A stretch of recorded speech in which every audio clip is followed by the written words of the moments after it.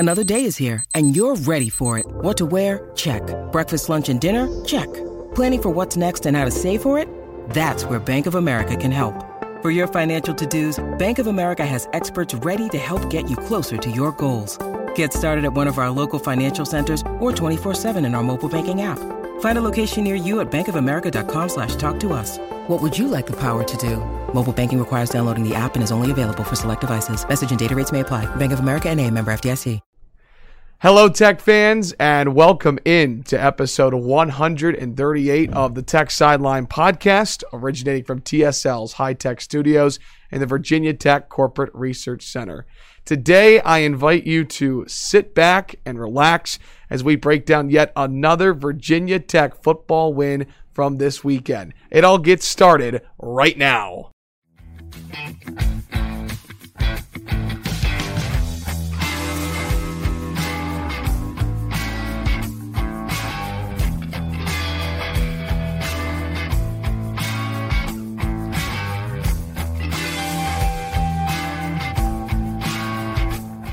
And with that, we welcome you back in episode 138 of the Tech Sideline podcast. Do you guys know that we have nearly 10 different ways to consume the Tech Sideline podcast? So many great ways. Whether you're watching live on Facebook, archived on YouTube, and then listening. I mean, Will's really set us up for success here. Apple Podcasts, SoundCloud, Amazon Music, Spotify, Google Podcasts, or on Stitcher. Plus the 2 videos, that's 8 different ways that you can consume the Tech Sideline podcast. We're glad to have you with us as we record on Monday morning, October the 5th. We've got our managing editor, Chris Coleman, our founder and general manager, Will Stewart, best producer in the land, Malcolm Stewart, behind the scenes, taking your questions for Facebook Live at the end of the show. And I am your podcast host, Evan Hughes. Gentlemen. And the gnome. Don't forget the gnome. And the gnomes. We have 1 and 2. You are holding what gnome?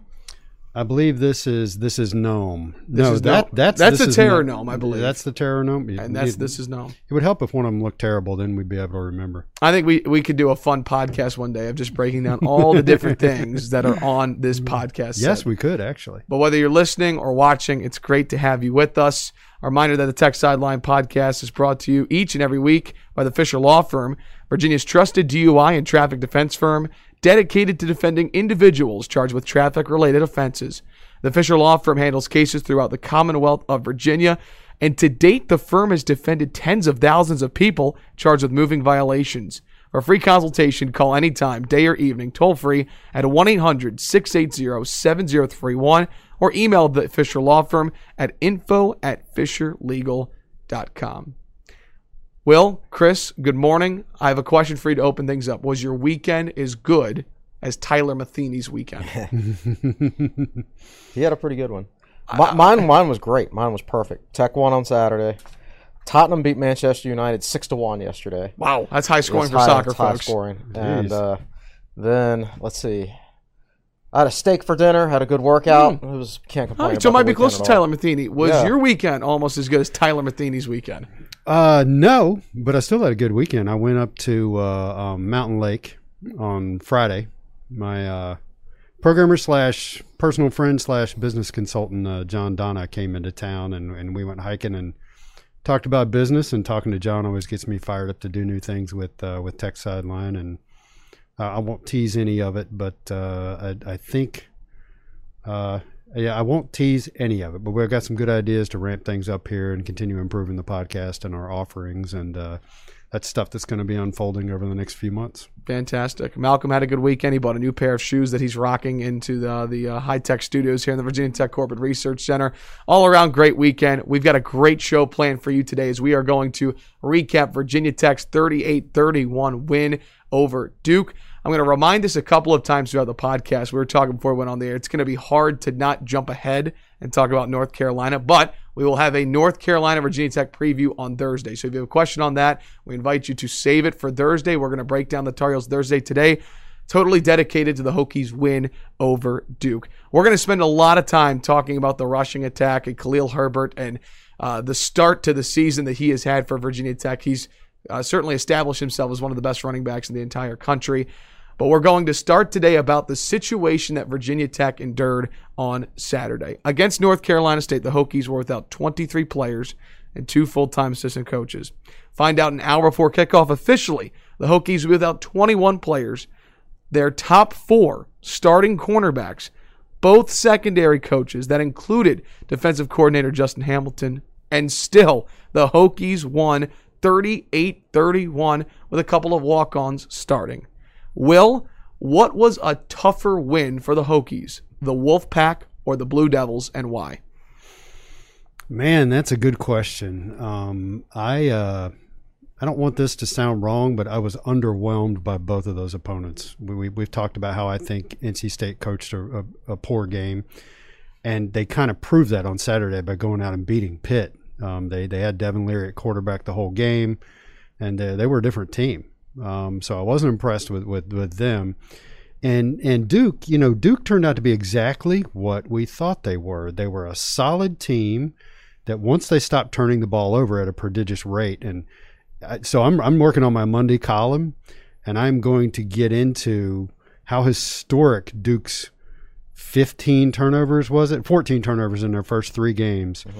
Mm-hmm. Typically, schools, the worst teams in the country, only finish with about 30 turnovers overall. There's a few outliers that turn it over 38 and 40 times, but the pace Duke was on is historically unprecedented. So you knew that wasn't going to continue, and it didn't. And they overall, Duke played a solid game, but I just thought, man, Duke's passing game was atrocious.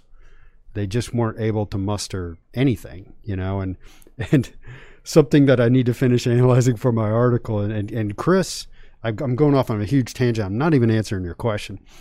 Chris teased the game really well from the standpoint that if you go back and look at our preview, he said that Duke's left tackle, I don't remember his name. I don't know his name either. I'll go look it up and I'll put it in my article, that Duke's left tackle was not good. He was struggling, and he was awful on Saturday.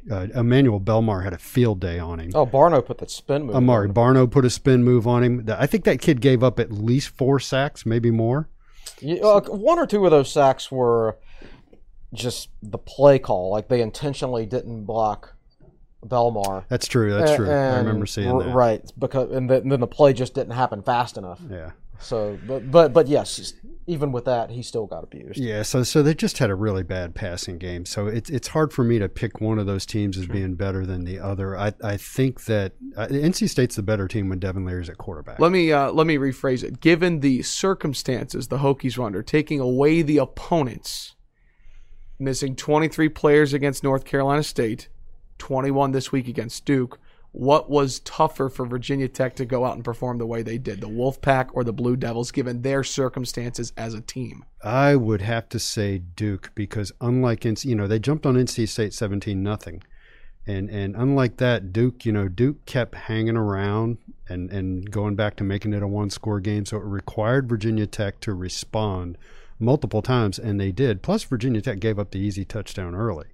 And so to go into a game with basically an entire position group gutted and still win the football game, I think I was probably more impressed with the Duke game. I think Duke was tougher from several standpoints. Number one, the emotions had worn off. That's no longer the first game, right? True. I mean, Tech was so emotional in that first game because almost everybody else had played and they hadn't, and they had been taking a lot of heat for not being able to play. And that kind of unleashed all that on NC State. And those emotional reserves are gone after that first game. And then you're playing Duke. And, second, a whole position group is gutted, like Will said. Not only players, but coaches as well. And then third, Virginia Tech and Duke games are always ugly. Like, even when Tech is good. 2011 Virginia Tech team that made the Sugar Bowl with Logan Thomas and David Wilson and Danny Cole and Jared Boykin. They only beat Duke 14-10. Okay? The 2016 team that was so good only beat Duke 24-21. Gerard Evans was something like 15 of 27. Completely pedestrian game. I remember that game being a little nerve-wracking. Oh yeah. Well, it was one of those games where you never felt like they were going to lose, but you knew that if something crazy had happened, they might, right? But something crazy never happened. So that whole idea of never feeling like they were going to lose, I never felt like Virginia Tech was going to lose Saturday. Same. Until they fumbled. Yeah. With about, 5 minutes left to go, maybe? Oh, they had the ball up 3, and they were going in for a score. and then they fumbled. Right. And how many times did we see that last year where the other team had to go the length of the field? Notre Dame did it. Kentucky did it.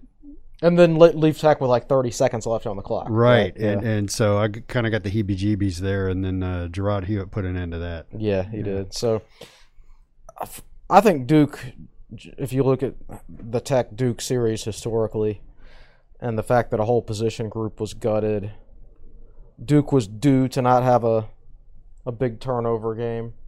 Then I think Saturday's game would have been tougher, I think, to come up with like a blowout win or something. Now, I will say that it's probably not a coincidence that Duke finally had a good turnover game in a game where they were facing a secondary that started 2 true freshmen and a walk-on. Like, we don't know that Tech wouldn't have had another turnover or two with Divine Diablo out there, with Armani Chapman and Breon Murray and guys like that. Right. So about an hour before kickoff, the release came out of who Virginia Tech was not going to have available. So no Jermaine Waller, no Armani Chapman, no Breon Murray, no Devin Taylor, and no Divine Diablo. So when you got that notification an hour before kickoff, Will, what was going through your mind knowing that Tech would not have those players available in the secondary? Well, we already knew it.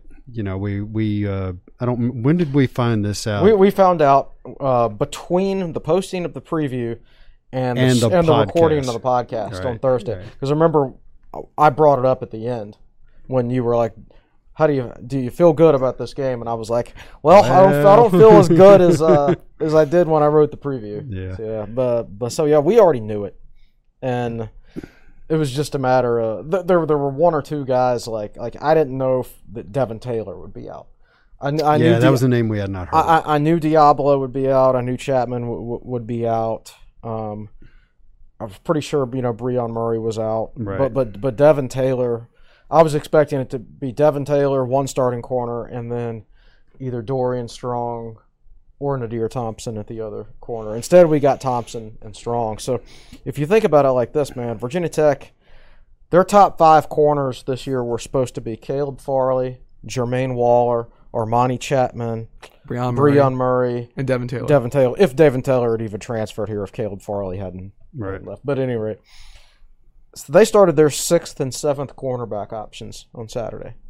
And I know everybody likes to use the saying "next man up." Next man up. But once you get down to 6 and 7, your next men are nowhere near as good. Yeah. So those guys held up pretty well considering they didn't even know they were going to be starting until Thursday.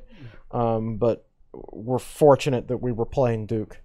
So what went through my mind was get pressure with the front 7, play a good game offensively. Yeah. You might have to outscore them. And it kind of turned into that. I mean, 38-31, these days there are a lot of games that kind of wind up in that scoring range. But, historically for Virginia Tech, giving up 31 and having to score 38, that's the stuff that went through my mind. I picked the game 31-14 Tech, I think. And then as soon as we posted the preview with that prediction, we got the news that the whole secondary was out, basically. Yeah. And I'm like, they're going to score more than 14. Yes. But then the first half of the game happened, and I'm like, you know what? They're probably not going to score more than 14. They look absolutely terrible, and we look really good.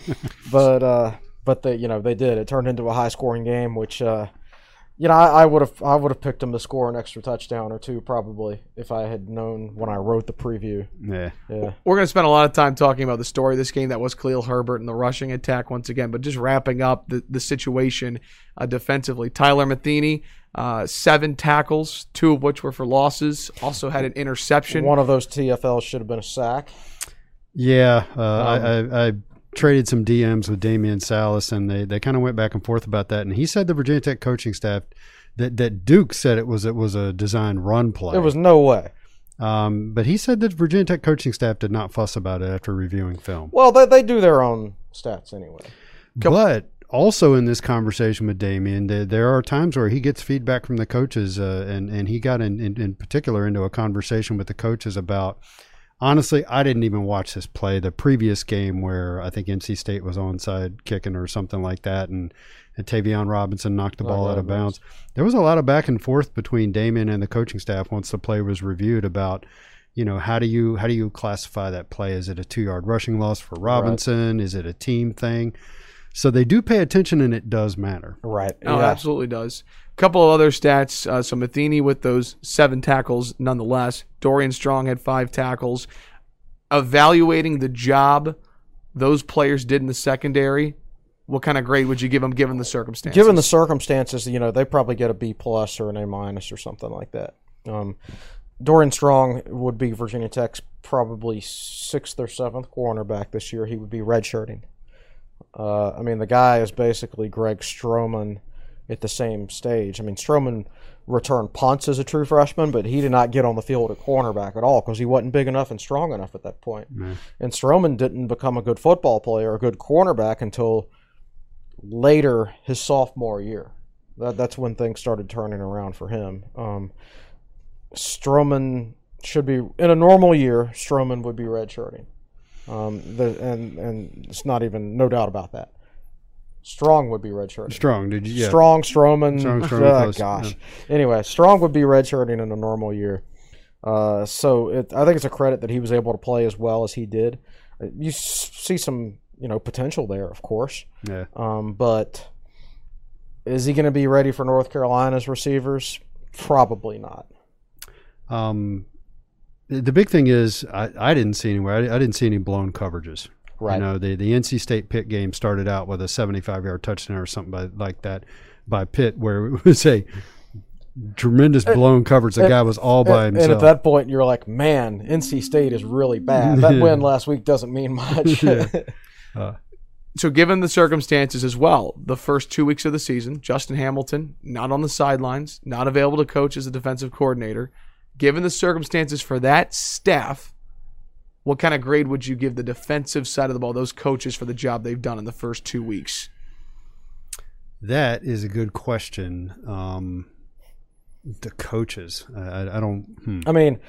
Ryan Smith was unavailable this past week as well as Hamilton. What grade do you give Ryan Smith when he's only coached in one game? What grade do you give Tracy Claeys when he's only coached in one game? And that's the thing. Given those circumstances, if you would have known that before the season, would you have expected this team to be 2-0, considering the fact you've had all those coaches out for the first 2 weeks? Maybe not. I know coaches are important. And I don't think fans are giving. I would give them probably an A-, by the way. I don't think fans, generally speaking, unless they've played football before, understand the conditioning and the practice aspect of it. Like you can't just snap your fingers. You can't go run sprints for a few days and get conditioned, right? Conditioning is a year-round, everyday thing. I ran track in the spring just to stay in shape for football. I didn't care about track. But back then there was no year-round strength and conditioning program, especially at the high school level. You had to find ways to do it on your own, and the best way for me to do it was to run track. But I remember my junior year, getting hurt the first game of the season, and I hurt my shoulder. I didn't know it till I woke up the next morning and I couldn't raise my arm. Right, so I ended up missing 2 or 3 weeks, and I was able to run a little bit, but when I came back, I was nowhere near as good. It took me a while because I was just out of shape, out of rhythm. So when a guy like Khalil Herbert misses 14 days or whatever he missed, and you wonder why he only got 9 carries against NC State, or why Raheem Blackshear returned to action the day before the NC State game and he didn't look quite as good as you thought he was going to look. Well, these guys hadn't been practicing. Virginia Tech's defensive line, man, worn down. The whole defense is worn down. Rayshard Ashby just right now a shadow of his former self. Yeah, he doesn't have the same pop. He's not. Well, he's not in shape. And Dax also does not look sharp to me. Right. Ashby is a guy. He's a big guy to begin with. So he's a guy who needs to be running every day to stay in shape, because he's teetering on the brink. But he wasn't able to do that. He was out at least 10 days. Somebody said it turned out to be a lot more than 10 days because he had to wait on his appointment for the doctor to get the heart thing. Yeah. I don't understand how that's an issue at the Power 5 level of football, but apparently is at Virginia Tech. I'm guessing it's not at some other schools. Might be the local medical resources. Probably. That's absolutely it. Yeah. I would imagine like in the Research Triangle or something like that, where you've got the Duke Hospital, You got UNC. Yeah. You know, I imagine that's easy to get down there. So Tech, his defense has gotten gassed the last 2 weeks in the second half, particularly this past week. So I would probably get, like I said, A- overall, considering everything they've had to deal with. No coaches, not being in shape, all that stuff. So let's get one point out there. This latest round of contact tracing and positives, and by the way, from what we're told, most of what went on with the defensive backfield was positives. It was not contact tracing. Yeah. So that is from the Wednesday test, and when you test positive, you have a 10-day quarantine. So that's cutting it really close to being able to play against UNC for the guys that were out. So just kind of file that away. People are asking us, who's going to be out for the UNC game. I'm not exactly sure. They're out. I mean, like Friday would be 9 days. Yeah. Even if they got cleared, like Friday would be 9 days, and you have to test the day before the game anyway. So I don't see how that's possible. But there was a rumor yesterday that at least one of those tests was like a false positive. Right. I have no idea if that's true, and or I don't know if there are ACC rules on false positive. I don't even know how you determine what a false positive is or anything like that. I think you follow up with a more sophisticated, more precise test. Right. Well, if anybody was false positive, that's a shame because then they missed a football game for no reason. Right. But from the macro standpoint, Tech won anyway. Right. They won, but these guys need to be playing and get in shape. Yeah. Right. Well, certainly one of the stories of the last 2 weeks has been Virginia Tech's ability to win games with not being at full strength on both sides of the ball, not having their full coaching staff. And certainly one of the other main stories of this football team has been Khalil Herbert, the transfer running back from Kansas. Will has printed out, for those watching, all of these wonderful stats. We have done our homework, and we are going to spend a lot of time talking about Khalil Herbert and the Virginia Tech rushing game. So against Duke, Herbert over 200 yards rushing and over 350 all-purpose yards. Khalil Herbert now leads the country in all-purpose yards per game, and on Saturday against Duke set a Virginia Tech record with 357 all-purpose yards. He is number one nationally with 156 yards per game average. Will, I want you to fill in the blank for me here. Khalil Herbert is the best Virginia Tech running back since blank. I think David Wilson.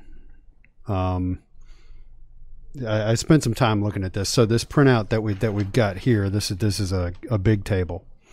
And so there's so much we can talk about. Where do I start? First of all, he was originally credited with 20 carries for 208 yards. One of those carries was incorrectly attributed. That was actually a 1 yard rush by Raheem Blackshear.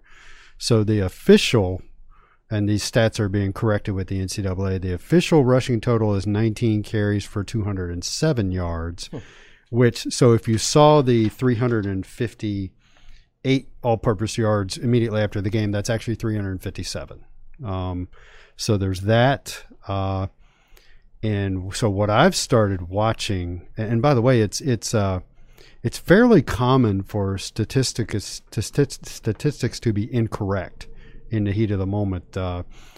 I used to really pore over play-by-play as I was watching the game. So I'd print out the play-by-play into an Excel spreadsheet, and I would watch the game, and I would take notes on almost every play. And I used to pick up a lot of mistakes, and I'd email Dave Smith back when he was the SID, and I'd say, hey, this play is incorrect. And I remember one of the worst crews about it was the road games at Boston College. They would routinely make a ton of mistakes. And in my conversation with some people at Tech, they're like, yeah, BC does make a lot of mistakes. So Duke incorrectly attributed one of Raheem Blackshear's rushes to Khalil Herbert. And there was another one I don't recall that was incorrectly classified. So they correct that stuff later. So the record for yards per carry average is Maurice Williams in 1986 with 6.36. And Maurice had something like 186 rushes that year. So this is a large body of work where he averaged 6.36 yards per carry. And I think it's really impressive because Virginia Tech wasn't a very good passing team back then. The 1986 team had one of the better passing attacks under Bill Dooley because Eric Chapman was a pretty good quarterback, and he had Donald Wayne Snell was one of his receivers. So they cobbled together a better passing game than usual that year. So the 6.36 is impressive. And so now, 2 games in, I'm watching Khalil Herbert to see where that statistic goes with him. It's currently at 12.44 yards per carry. So he's way ahead. Let's put it that way. So this giant chart, and I'm going to get to answering your question about he's the best running back since who. You look at this giant chart, and of course, no one's gone over 6 yards per carry since Maurice Williams did it in 1986. A couple of guys have gotten close. So let's go with Ken Oxendine in 1996, 5.93 yards per carry. And that was a really good offensive line that year. Dominant. Yeah, that we've talked about. And then the next one, Lee Suggs and Kevin Jones were around 5.5 yards a carry. Now, Kevin Jones in 2003, another year with a good offensive line and a pretty decent passing attack. Kevin averaged 5.86 yards per carry. And I remember kind of watching Kevin that year and thinking, man, he's up there. He might be able to do something here. So then you got a bunch in the 4s, and you've even got Brandon Orr. As good as Brandon Orr was, in 2000, let me make sure I got this right. In 2007, he was Tech's leading rusher at only 3.72. Remember, he was out of shape. Yeah, that year. That's right. Yeah, that was a whole thing. Yeah. And then you had the 2008, 9, 10 run of Ryan Williams and Darren Evans and David Wilson. And Ryan Williams, who I consider to be, if you asked me to pick one Virginia Tech running back from history to be your running back, it would be Ryan Williams. For one game. Really just have as your number one running back. The one thing Ryan Williams lacked was elite top-end speed. He had decent speed in the open field, but, man, he had everything else in spades. He had vision, escapability, shiftiness. He had power. There's the famous clip of him dragging the NC State defender into the end zone because that guy could get low to the ground and churn. So Ryan Williams in 2009 was 5.65. Darren Evans in the following year was 5.66. And then David Wilson in 2011, the last really top-end running back I think Tech had, David Wilson was 5.89 yards a carry. And again, I'm still answering your question in a roundabout way.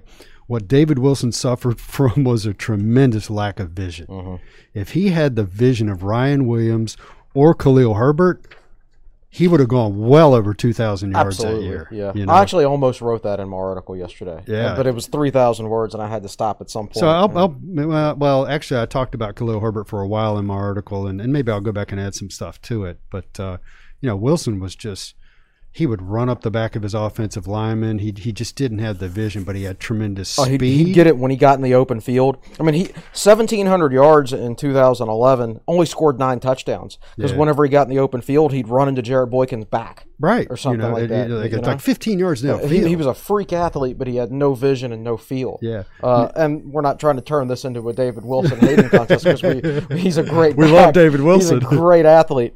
But Khalil Herbert doesn't have his athleticism, but he's more of a natural, instinctive runner. So let me keep breaking it down for you. If you look at David Wilson, tremendous speed, and I think the one thing that's underappreciated about Wilson was his balance. Mm-hmm. I remember in particular one of the Georgia Tech games, it may have been 2011, I put together some highlight clips of Wilson taking hits in the open field and just bouncing and keeping going. So he was really underrated for that, but terrible vision. And so you look at Khalil Herbert, and what I see after watching this game, and the ACC Digital Network put together a nice little highlight package for him from this game. His vision is tremendous. I love the fact that he goes to the sideline and then turns it up and ekes out a few more yards. His burst, I'm not going to say his acceleration, just his burst is tremendous. You watch him and you think to yourself, there might be a hole there. Oh, look, he's through it. Or he's going around the end and you're like, those guys got the angle on him. Oh, no, they don't. And then he gets out in the open field and Again, not elite speed, but just good enough. So he's a better combination of vision, balance, power, and pretty good speed than we've seen in a while. Mm-hmm. So that's my long-winded take on that. Yeah, I would agree with all that. The only thing I can add is, everybody always wants to, whenever a new Tech player becomes very good, people always ask the question, which Tech player does he remind you of in the past? And Darren Evans. A lot of times there's no answer. Not for me. Darren was 6 foot, 230 pounds. From an athleticism standpoint, maybe Evans is a good comparison, but Chiron Stith is the one he reminds me of. Stith was about 5'9", 205, 210 pounds, low center of gravity like that. Chiron Stith was not, if this was NCAA football, he's not going to rate above like a 90 on anything, but he was just good across the board, and that's kind of what Herbert is, I think. Watching the game on Saturday in which he rushed over 200 yards. See, I was too young to remember this, but Darren Evans' game against Maryland in which he ran over 250 yards, was that the closest type of excellent running game from an individual player you've seen from a Tech player since that Darren Evans game? In a while, yes. I remember a lot of runs around Evans was good at finding the hole on the perimeter and getting to the sideline in that game in particular, if I remember, and I would say that the closest parallel is Evans to Herbert, and Herbert so far has a much better offensive line than what Darren Evans ran behind. Yeah, that's certainly accurate, and I would be interested to see a breakdown of the stats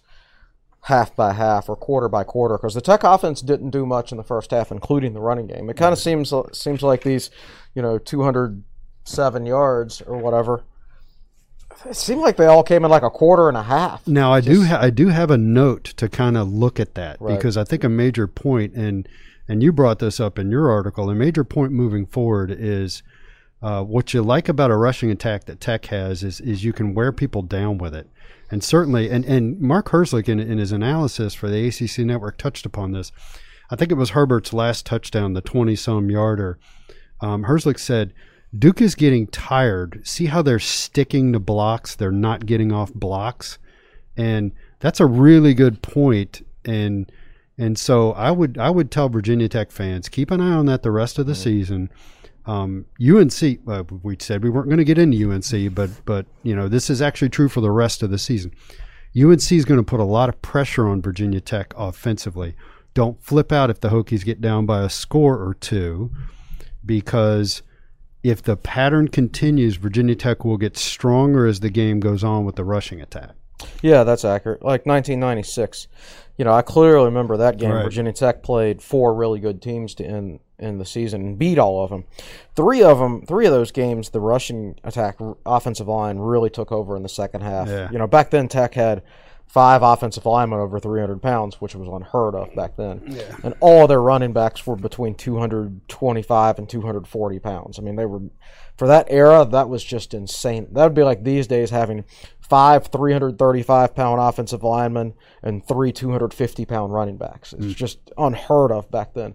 And Tech would just wear people down in the second half. They were beating, I think, East Carolina by 4 at halftime, and then beat them by 21 or something like that. Yeah. And then they were up by West Virginia by 10 and beat them by 17.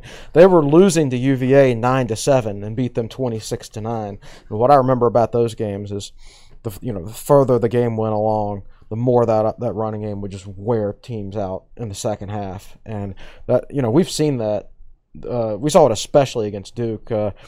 If you read Brandon Patterson's TSL Pass excellent preview on Friday, he said Duke only goes 3 deep at defensive tackle, and one of those guys is 255 pounds.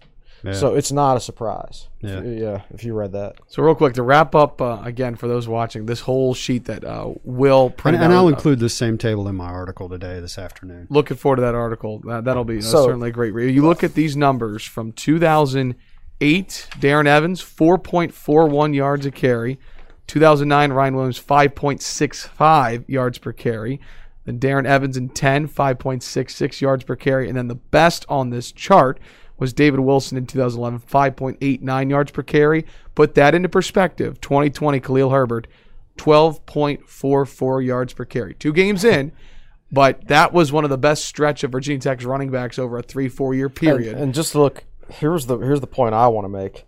Since 2012, in 3 seasons, Virginia Tech has had a rusher fail to gain 600. Their leading rusher has not gained 600 yards, right? So Logan Thomas in 2012, 524 yards, leading rusher. J.C. Coleman, 2014, 533 yards, leading rusher. Deshaun McLeese, 2017, 530 yards, leading rusher. Herbert's already at 311 yards. He's already well over halfway to each one of those guys who were leading rushers for Virginia Tech in their respective seasons. Yeah. I mean, Let me pick this up real quick because I've got a stat that kind of goes along with that. This is from David Hale, who tweeted this out an hour ago. Again, I know a lot of numbers, but I do find this very interesting. So he tweeted Virginia Tech yards per rush after contact on non-quarterback runs. So I'll repeat that. Virginia Tech yards per rush after contact on non-quarterback runs. 2014, 2.12. 2015, 1.78. 2016, 1.59. 2017, 1.74. 2018, 2.72. 2019, 2.56.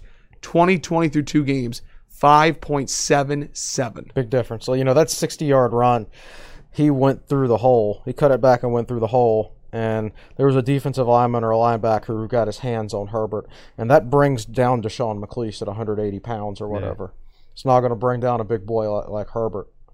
And then he got further down the field, and again, a defensive back leaped out at him and got his hands on him, but you're not stopping him with hands, man. Last thing from David Hale. From 2011 to 2019, Virginia Tech had a player reach 100 rush yards while averaging 10 yards per rush in a game just twice. J.C. Coleman in 2012 and Deshaun McLeese last year. Khalil Herbert has done it in each of his first 2 games this season. Yep.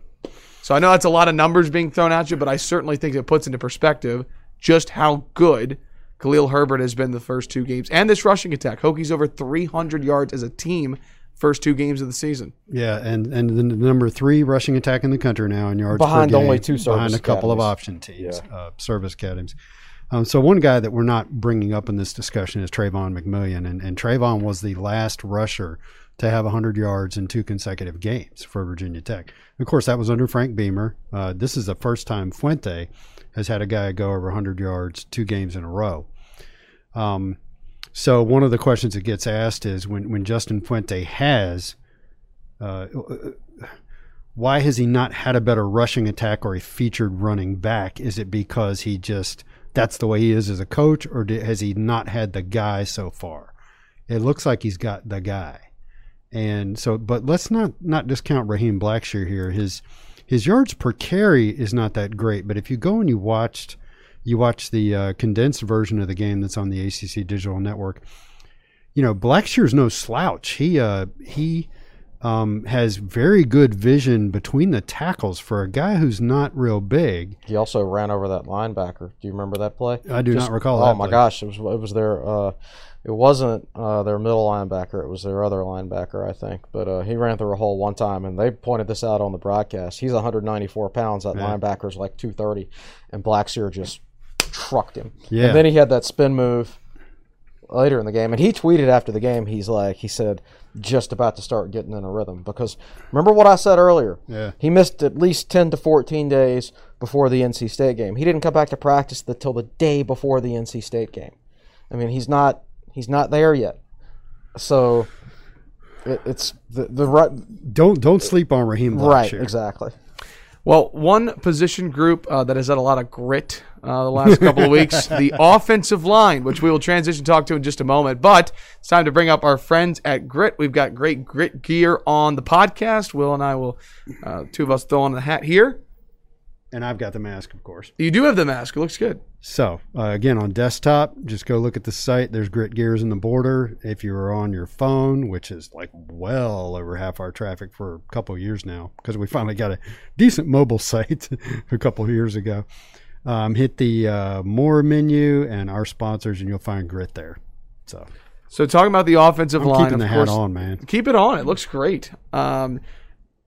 314 rushing yards against North Carolina State. Brock Hoffman, ACC Offensive Lineman of the Week. A couple of words that have been thrown around fans. I think we even talked about last week. It seems like Hoffman's brought a level of nastiness to the offensive line.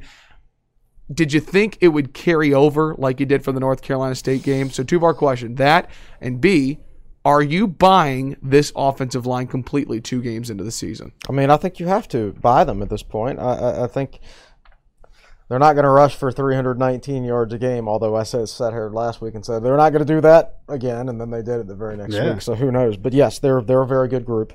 I don't think there's much question about it. The very, very early preliminary PFF grades have kind of done what I said they would. Like, Hoffman was the low grader on the offensive line last week. Well, this week he's the second highest grader. And Tenuta faced a much, much better player this week than he did last week, and his grade dropped off a bit, although he still played well. He's going up against Victor Dimukeje? Exactly, yeah. So so you gotta let those grades you gotta let some evidence add up before you really judge them. But right, exactly. So, but still, yeah, they're a really good group, and you know, offensive lines make running backs look better, but running backs also make offensive lines look better. You know, so a couple of those Khalil Herbert touchdown runs, you know, there may be 5-yard gains with a back who doesn't have that type of vision, right? And let's give props to the wide receiver blocking. I'm actually going to touch on that and inside the numbers this week, because I was concerned losing Damon Hazleton. You know, everybody knows how well he catch the ball in the end zone over defensive backs and everything like that, but he was an exceptional blocker for the most part. When he wanted to be, right, right. There were a time or two. I remember he cost Keyshawn King a touchdown down at Georgia Tech last year. But other than that, you know, very, very good blocker. So I was concerned that, gosh, who's gonna do that? Because Trey Turner's not. I mean, Trey's not nearly as big as Hazleton. He's tall, but he's not big. And you know, Tavion. I've seen Trey just get overpowered sometimes. Right, exactly. Yeah. And that hasn't happened this year. Yeah. Those guys, their grades were really good in the run game against NC State. The preliminary grades are only out now for Duke, but it appeared to be good watching it live. So so I'm pretty pleased with. I mean, I think everybody's doing their part blocking. And you got to give Caleb Smith props. Go back and watch the Braxton Burmeister touchdown run. Oh, yeah. And Smith is blocking all the way down to the goal line and clearing the way. Well, not a ton of talk about the receivers because just how good the running backs were, but a great point. I think NCAAF Nation, that Twitter account, actually put a couple of videos out of the receivers blocking. There was one in particular. It might have been that touchdown run for Burmeister of Caleb Smith on the outside blocking. So there was a lot to talk about the offense still. We're over halfway done in the podcast, and we have not really mentioned Braxton Burmeister and the quarterbacks. We will get to that in just a moment. We're going to step aside for a break here on the Tech Sideline podcast. When we come back, we talk about Braxton Burmeister and when will Hendon Hooker return. You're watching and listening to episode 138 of the Tech Sideline podcast, brought to you by the Fisher Law Firm. If you have received a DUI or other traffic-related offense, the road ahead can seem uncertain. Here at Fisher Law Firm, we have a team that is with you every step of the way. We have the experience that comes along with having defended more than 30,000 criminal and traffic cases statewide and the expertise to get the job done. Call anytime, day or evening, for your free consultation or a complimentary copy of my book. Don't forget to ask us about our free appeal guarantee. To learn how we can help solve your problem, check us out at FisherLegal.com. This is Jonathan Fisher, class of 98. Let's go Hokies.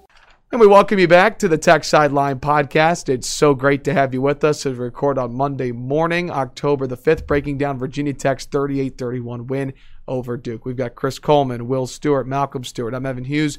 A reminder, if you're watching live on Facebook, to drop us a question. We are going to save the North Carolina questions for our podcast on Thursday. We invite you to either watch live or watch archived or listen to that on Thursday. We will break down the Tar Heels, but focusing solely on Saturday's win over Duke. So if you have a question about that, a certain player, we'll get to those at the end of the show.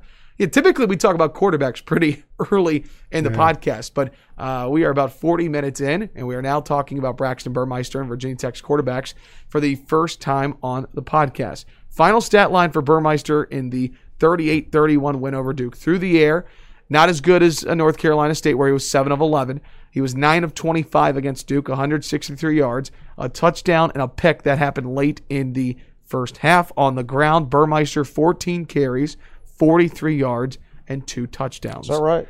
Will, what would you make of Burmeister's numbers, and when should we expect Hendon Hooker to return? So, one of the things we've repeated is that we've heard through the grapevine that Hooker is better in the passing game and Burmeister is better in the running game. And so far that's been absolutely accurate. And it's not just a question of how well does he run the football. How well does the rushing offense work when he's the quarterback? And clearly it works really well. And he's got excellent speed in the running game. Burmeister does. He's got good vision, Not a powerful guy because he's not very big. And, most quarterbacks you don't sit there and evaluate them. There are very few Quincy Pattersons in this world. And very few Logan Thomases. And Logan was more of a battering ram anyway. So really satisfied in the running game. Now, what I'm not a savvy enough football observer to know is, he did only throw the ball 11 times against NC State. So I'm not sure how much you could pick up off of film. But I felt like, and again, this is kind of a layman's view. I felt like watching early in the game that what they were giving him to work with in the passing game just didn't play to his strengths. I thought it was too much downfield stuff. I felt like a lot of one-on-one balls. Yeah, so I'm still kind of scratching my head trying to learn there. But 9 for 25 speaks for itself. That's pretty rough. And the one interception he did throw, man, that was atrocious. It got away from him. It's almost like, did that ball slip out of his hands? Yeah, it had to. Like, if you watch the view behind him, it's just the ball came out of his hand and just went changes, up. Right? Yeah. So it's interesting. It'll be interesting to see. You're asking, when do you think you'll see Hendon Hooker back? I don't think there's anything sinister and insidious going on there. I think the word is just they just didn't feel like he was quite ready, you know. And if you paid attention as they went into halftime, they asked Justin Fuente kind of about the offense and I think about Burmeister. And Burmeister had been struggling with the passing game, and Fuente brushed it off. He's like, oh, he's doing fine. He's running. He didn't want to have any of that. That doesn't mean that he won't try to find some sort of balance moving forward. It's just going to be interesting because they're going to need more in the passing game against UNC, I think, than they got. So it'll be interesting to see how Fuente plays it. And I think you'll see Hooker on Saturday against UNC. Yeah, and when we say Burmeister is better in the running game, we don't just mean that he's faster. I mean, he is faster, but Ron Willis was fast. That doesn't mean he was good in the running game. Couldn't make a read to save his life. Right. Now Hooker was a big improvement on Ryan Willis when it came to decision making on the read option, but Burmeister is truly on another level. It looks like. I mean, it seems like he's making the right decision, and the timing. I can't stress enough how important timing is when you decide to keep it or give it up. I mean, is a big influence on how the play goes. And I just think Burmeister, he appears to have a great feel for all of that. So we talk about the offensive line, we talk about the running backs, but on a successful 60-yard touchdown run or whatever by Khalil Herbert, if the timing isn't right on the handoff and the right decision isn't made, then that play never happens, right? Just freeze that defensive end a little longer. Freeze those linebackers a little longer. Right, exactly. So when we say Fuente feels like Burmeister's better in the running game, he's really talking about that. So Hendon, I do believe, we have to find a way to get more balanced. So I do support Hendon as being the starting quarterback next week if he's physically fit and he's mentally into practice and not rusty and everything like that. I do think the passing game would go better, but at the same time, I don't know that the running game would be quite as good either. And that's not a knock on Hendon. I just think Burmeister is exceptional at it. Yeah. And with regards to the passing game, Burmeister got here last August, and on August 9th found out he was ineligible. So a week or two after that, you start preparing for the Boston College game, and Burmeister goes to scout team. He goes from working in Virginia Tech's offense and throwing to Virginia Tech's normal starting wide receivers to go into the scout team and throwing to scout team receivers, walk-ons. And mimicking the other team's offense. So basically, if you're on the scout team, it's like you're on another team during the season. Yeah. So he does that and probably only had about 3 weeks to actually work with Tech's receivers and run the Tech offense last season in full situations. Yeah. That was supposed to happen in the spring, and then it didn't happen. And everybody, obviously, fall camp was different. The team wasn't here all summer working out together like they normally are. And in the past, we've seen Tech's quarterbacks and receivers get a lot of work done together over the summer. That wasn't able to happen this year. Then you fast forward to August, players are in and out. You don't know who's got COVID what week or who is out with contact tracing. Burmeister himself was out at one point. He did not get cleared to return until the Sunday before the NC State game. So, yes, he's been here for a year, but not really. So, the passing games are about timing and cohesiveness. And these guys, he hasn't been in the system long enough, considering he missed spring practice, and practice has been broken up ever since then. That no matter who's playing quarterback for Virginia Tech right now, the passing game is probably not going to be as smooth as it was last year. Yeah. And he didn't play all that much football before he got here. Right. Really just 2017, early on in his Oregon career. Five starts, yeah. Yeah, so, this is a new quarterback. One thing I do want to mention before we move on from the offense completely, a text from Damian Salas in the middle of the podcast that I thought would provide some context. Quit talking about him. Yes. So Virginia Tech rushing by quarter against Duke, and I think this kind of goes in with Burmeister and how he, help facilitate the offense and running the ball, so to speak. First quarter, 28 yards. Second quarter, 55 yards. So that means the Hokies got to halftime with a total of, 83 yards? Fewer than 100 rushing yards, yeah. Third quarter, 101 yards. Fourth quarter, 138 yards. Boom, told you. That's what you want to see, They ran for well over 200 yards in the second half. And Burmeister certainly gets some credit for that in the running game. So, but thanks for that text, Damien, and thanks for adding some context. So, okay, we're going to get to your questions here in just a moment on Facebook Live. But I do want to transition to defense real quick. We talked about it in the beginning of the podcast, so the Hokies were missing 21 players, a lot of players in the secondary. I want to talk about the defensive line for a second. Under new coaching on the defensive line, no Charlie Wiles. Now we've got Daryl Tapp and Bill Tierling, TNT. 7 sacks on Saturday.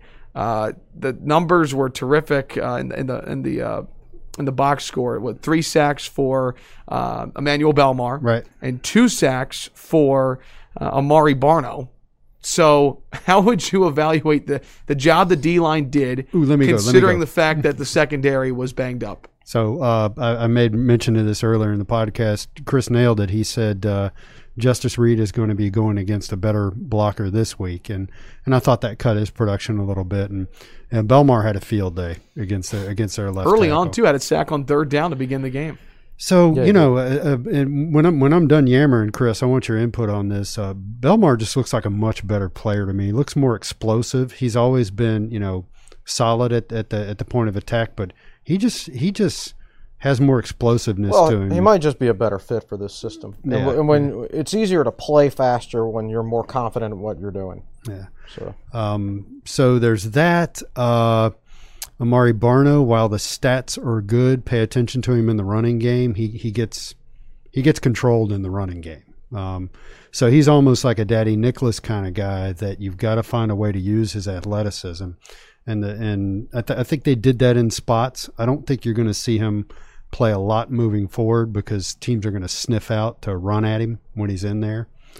So let's see. We haven't talked about the defensive tackles at all. Gerard Hewitt he really, I thought he had the best game on the defensive line. I don't even know what the stats are. I just thought he made plays at important times when they needed to be made, and he set the tone. He certainly did after that fumble. Yes. 5 tackles and a tackle and a half for loss. Yeah. Numbers for Hewitt. He really – is he a junior or a senior? I believe he's a senior. He's a senior, but you can call him a junior because he can come back next year. That's true. And he is exactly the kind of guy – I don't know where he is academically, but he's exactly the kind of guy that could benefit from – or Virginia Tech could benefit from him having another year. He's not likely to go pro after this year. I'm not sure he's an NFL level guy ever. No. So he's a guy that this is perfect for. I think he's really hitting his stride. He's always been a hard worker and a great team leader and all that stuff. He's really starting to hit his stride from a production standpoint, and to be able to have that another year would be great. It would be like having Stephen Peoples for another year. He never redshirted. No, he finally was. This is going to get Chris going. He right was here. finally his best as a senior. Imagine and I remember Chris saying, Stephen Peoples and Cole Herbert in the same backfield.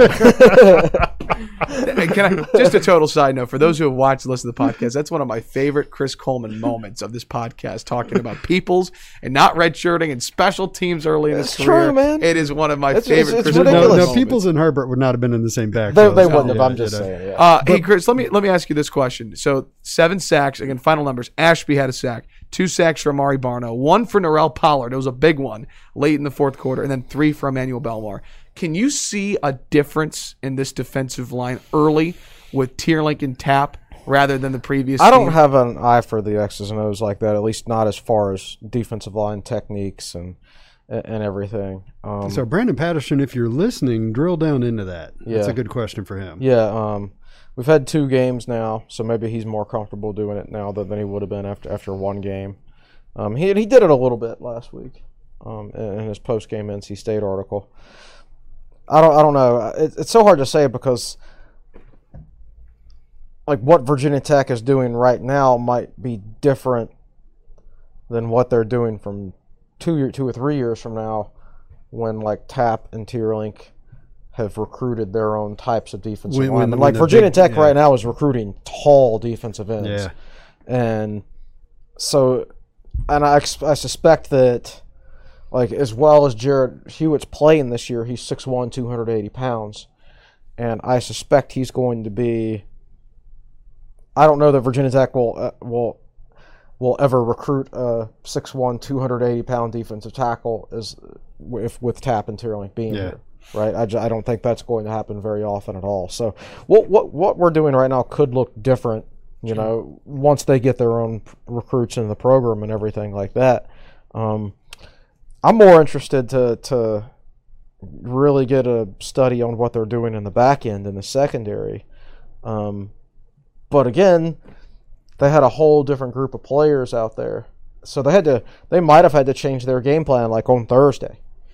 I mean, to a certain extent. Yeah. Which, without their defensive coordinator, without their cornerbacks coach, give a shout out to Jack Tyler. Apparently, he was the front man as far as calling plays goes. I mean, they said it was by committee, but from what I understand, Now we were told Jack Tyler was going to be the defensive coordinator. right. You know, he was getting prepped. So Well, that's a 29-year-old defensive coordinator 2 weeks in a row. and a former Virginia Tech linebacker Right. himself who played under Bud Foster. He's someone who's gotten a lot of praise even before this week, Jack Tyler, for the role that He's plays. got a good future in coaching. Oh, he's most likely going to be Tech's next linebackers coach. I mean, it's not like Tracy Claeys is like a long-term hire. Yeah, Tracy yeah, Claeys that's true. was come here to give some guidance to Hamilton in his first year. Tracy Claeys is a good defensive coordinator. He will most likely be a defensive coordinator somewhere again very soon. yeah. And when he moves on, Jack Tyler's probably going to take over as linebackers coach. Going back to the defensive line, I want to talk about Daryl Tapp here for a quick second. There was a couple of shots late in that fourth quarter of Daryl Tapp on the sideline, just amped up after a couple of sacks. Well, it feels like he provides he has an infectious energy about him that really showed on the sideline. Do you feel like that's a good combo of Tierlink with NFL experience and Tapp with his former playing experience, but also that energy that he brings? Yeah. And I'll admit I'm a little wishy-washy when it comes to I think you need to strike a balance on your sideline with getting your players fired up and being fired up with them, but not being out of control, you know. And I do not remember the context last year, but there was a play where I think Virginia Tech got a turnover or something like that, and when the players came to the sideline, Justin Hamilton he showed some serious vertical. He was fired up. We've got the picture in our media library somewhere, and Justin Hamilton as your safeties coach, that's good, but as your defensive coordinator, he needs to become a different guy. Mm-hmm. So there needs to be a balance between the guys who need to be keeping their heads and the guys who need to be acknowledging performance like what Daryl Tapp did. We were talking about Gerard Hewitt, and I don't remember exactly when Tapp did that, but I remember watching a sequence and thinking that was a huge play by Hewitt. And Tapp met him right there on the sideline. It was after the fumble. It was that series. And chest bumped him. And that guy, I like that when you do something good and your coach meets you on the sideline. And Fuente did the same thing, and I don't even remember what. It was on a kickoff return. Yeah, he was out there on the field. Yep. On a tackle when we made a good play on a kickoff coverage. Excuse me. Yeah. Acknowledge when a guy makes a play. So anyway, kind of a roundabout answer. So that's my take. Is you have to have a balance of the guys who need to control the game and keep their heads, and the guys who can go ahead and be cheerleaders for the players. Yeah. I agree with that. I think it's perfectly acceptable for a defensive line coach to do that. And encouraged even. Yeah, exactly. Now, the interesting thing about Tapp is he was the guy in the booth. He left the booth in the middle of the game to come down. Did he really? Oh, yeah. I mean, Tech doesn't have anybody else to put up there. Because I didn't get to listen to a lot of post-game It was announced commentary. before the game that he would be the guy in the booth. Like, I think normally Ryan Smith will be the guy in the booth. In a normal, with Justin Hamilton as defensive coordinator, That is a really interesting anecdote. But yes, so like we never saw Tapp on the sideline the whole game, and it was announced before the game that he would be the guy in the booth again, and then he left apparently, unless that information that Virginia Tech released was incorrect. But we never saw him on the sideline at all on camera until the fourth quarter, at least just from what I can recall. So I think he just left. Interesting. Final question for the two of you before we get to those. He's not a booth guy anyway. You can't lock that. Well, in a booth. so the question becomes: why was that decision made? Did Virginia feel like that's what they needed at that moment? Because Duke did score 17 points in the fourth quarter. You know, so they may have felt as a staff that I think X's and O's was out the window at that point. And you need an energy guy. Yeah. So final question for the two of you, and then I promise we will get to those Facebook Live questions. You might have written about it in your article, or I might have been seeing this elsewhere, but wrapping up with the headline of the week, Khalil Herbert, in the week that he had, I want to get your thoughts on Adam Lechtenberg, first-year running backs coach for Virginia Tech. Remember last year we talked a lot about getting the running game going the last couple of years, and then felt like McLeese started to get going after Jerry Kill was brought in. How much credit do you give Adam Lechtenberg for the job he's done reshaping the running back room and the progress these running backs have made the first 2 weeks? Well, he identified very, very early that Khalil Herbert and Raheem Blackshear were two guys he wanted, and they went out and got them. So big credit for that. Big credit for that, for just identifying the talent. They appear to be well coached. I do think Lechtenberg is like a good natural football coach. And I think Virginia Tech got rid of the recruiter and hired the coach, and they're better for it. I'm not saying you don't need better recruiters on your staff and good recruiters and everything like that, but I think for Virginia Tech, coaching will always be more important than recruiting. And I think they've upgraded their coaching here. I think one of the things you evaluate a position coach on is how much do his players improve over the course of their career, and so if Herbert goes from averaging 12.44 yards a carry to averaging 17 yards a carry, clearly Adam Lechtenberg is a great coach. It's hard to go up from 12.44 yards a carry. Yeah, so how much of it is natural ability from those guys? How much of it is the offensive line? How much of it is Burmeister? I mean, these two guys were good players before they got here, of course. And we knew that. Yeah. Well, there are two position groups that are standing out in the first 2 weeks of the season with new coaches of those position groups. That's the defensive line, and, of course, that's the running backs. That's a good point.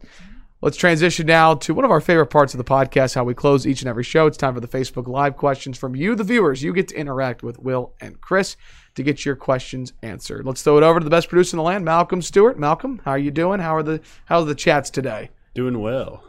Let's start with Wade Pearl.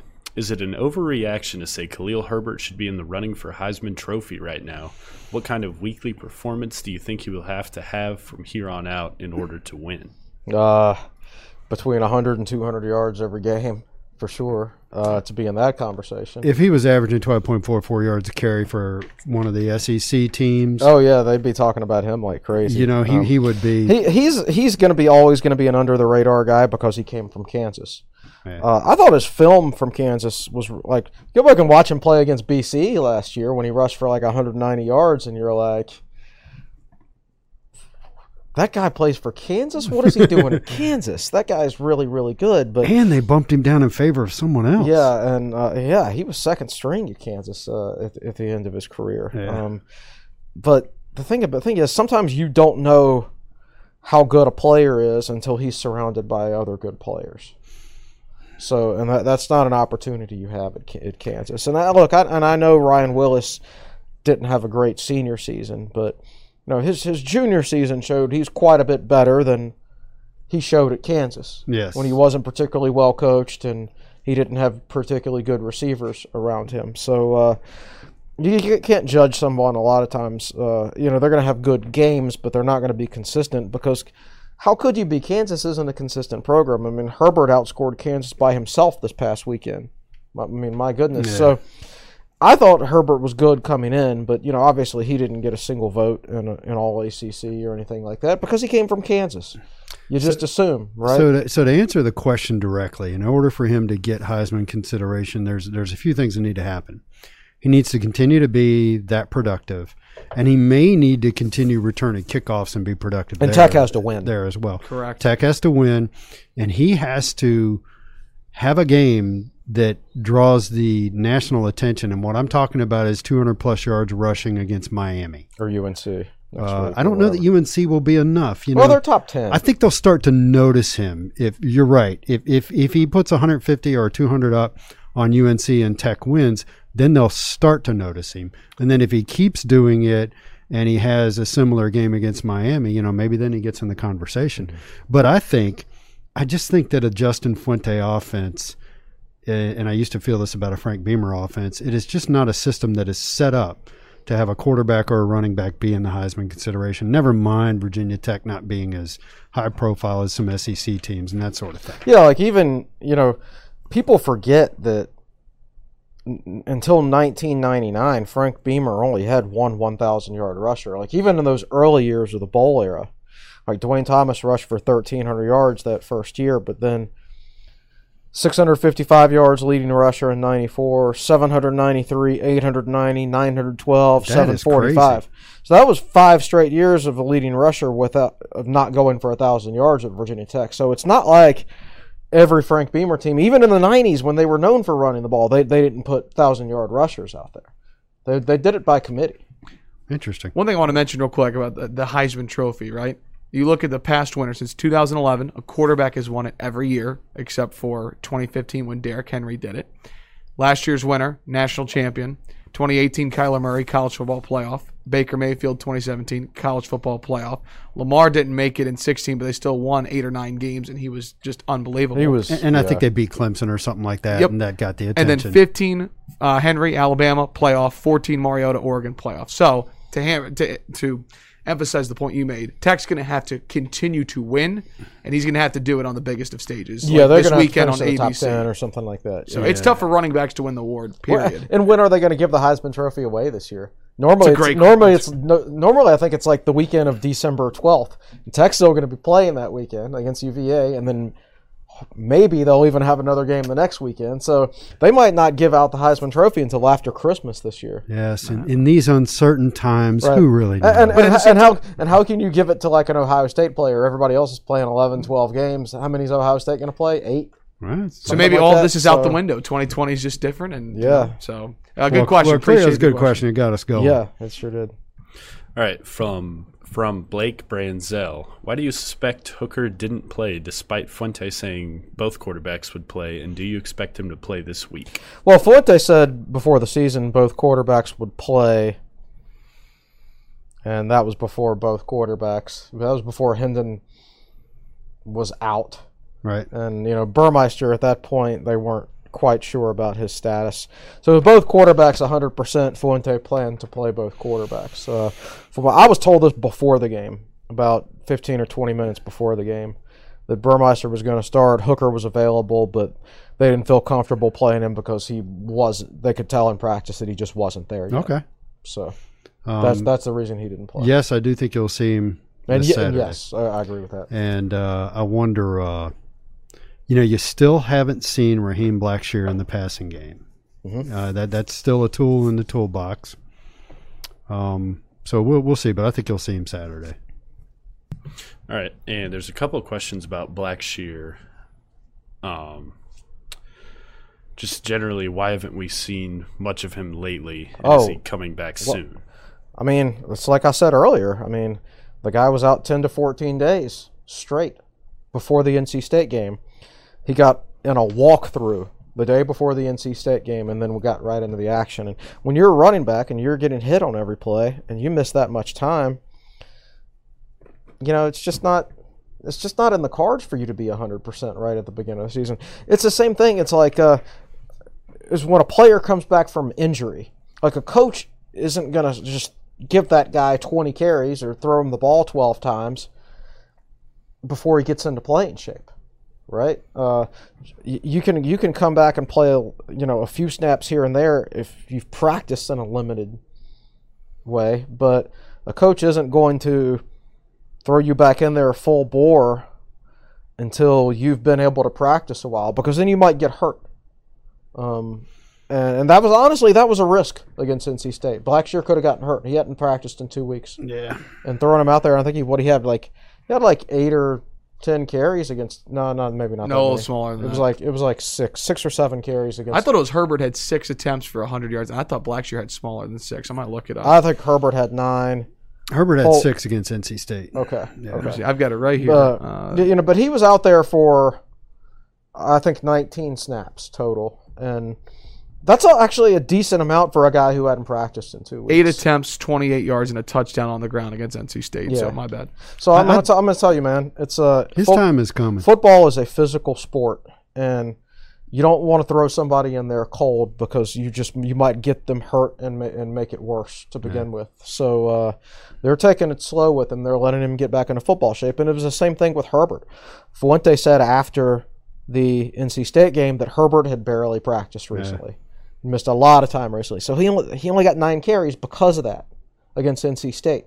And then he got 19 the second game. Man, I'm getting fired up for Saturday's game. I agree. Getting fired up for our Thursday Virginia Tech's podcast. running game has been very good, and their top 2 running backs haven't even been 100% in shape yet. I know. So- And not to mention that one other running back he's splitting carries with is running for over 100 yards one game and over 200 yards the next game. Yeah. So Right. Yep.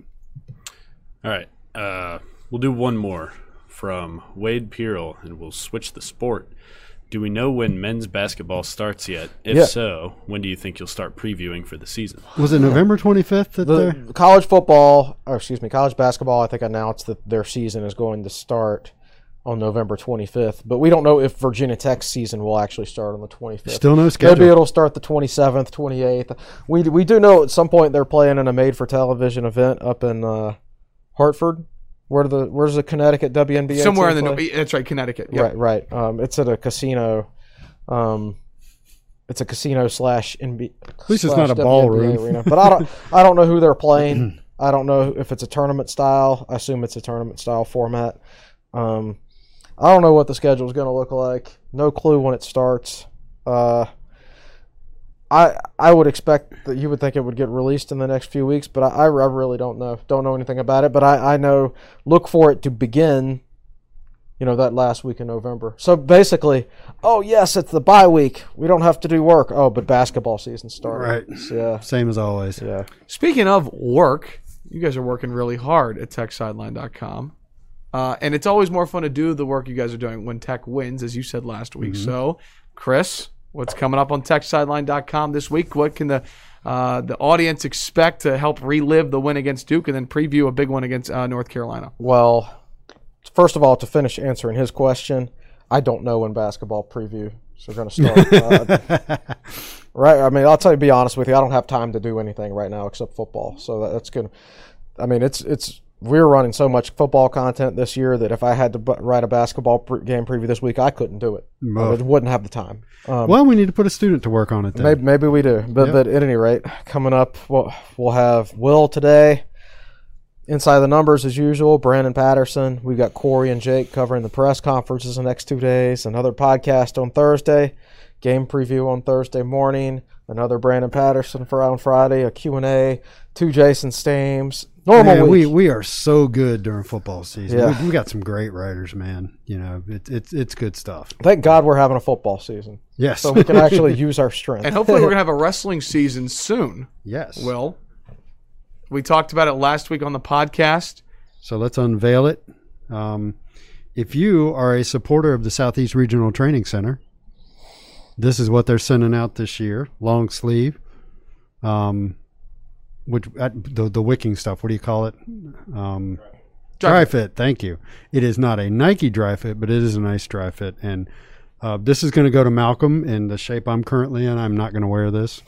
and Chris has plenty of tech gear, so I'm going to pass this on to Malcolm. He'll look much better in it than I would. But very cool. So join up and support the Southeast Regional Training Center. And man, that's why Tony Roby rocks and rolls in recruiting. Because if you like talking about recruiting, follow Virginia Tech Wrestling Recruiting. If you want to hear about top 5 recruiting classes consistently. And the Southeast Regional Training Center and all the support people give to it is an enormous reason for why Virginia Tech does so well in recruiting and wrestling. Yeah.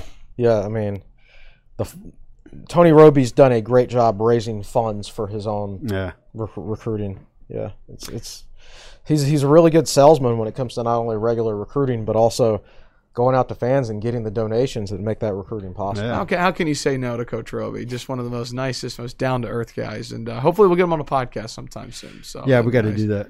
So, all right, well, great week coming up on TechSideline.com. Great time to become part of the Tech Sideline family. $84.99 is the annual price, $849 the monthly price, and $29.99 the student price. Great deal. So we'll have a podcast on Thursday afternoon previewing Virginia Tech, North Carolina. We'll close the podcast with this. Give us a little bit of just a 30-second in a nutshell.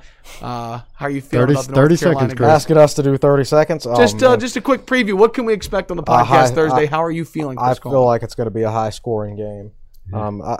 Carolina's number 1 in rushing defense, but they've played 2 terrible rushing offenses. I think Tech's going to score a lot of points.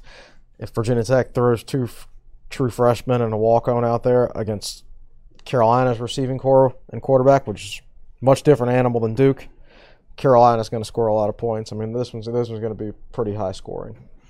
Yeah, I agree with all that. The super loud UNC crowd of something like 3,800 fans, I think is what they're going to 3,500. It's also supposed to rain. 80% chance of rain at this point. Yeah, unfortunately, I think it's later in the day, and the game is at noon. Game's at noon on ABC. Yeah. Well, looking forward to our podcast on Thursday. Hope you can join us. And I know Malcolm said during the break we had a lot of North Carolina-based questions. Folks, come join us on Thursday afternoon. We'll get to all those questions. It's going to be a great podcast. All right, any closing thoughts before we sign off, gentlemen? I don't think so. Winning sure beats the heck out of losing. It does indeed. That's the quote of the day. That'll do it for us, episode 138 of the Tech Sideline Podcast. Reminder, if you're watching on YouTube, be sure to hit the like and subscribe button. And thanks so much for following along. We'll be back on Thursday. Reminder, follow at Tech Sideline on Twitter and Facebook to stay up to date with everything going on with Virginia Tech football and Virginia Tech athletics. And that'll do it for us. For our managing editor, Chris Coleman, our founder and general manager, Will Stewart, the best producer in the land, Malcolm Stewart. I'm your podcast host, Evan Hughes, saying so long. Thanks so much for watching and listening to episode 138 of the Tech Sideline Podcast, brought to you by the Fisher Law Firm. Have a great week, and we'll talk to you on Thursday.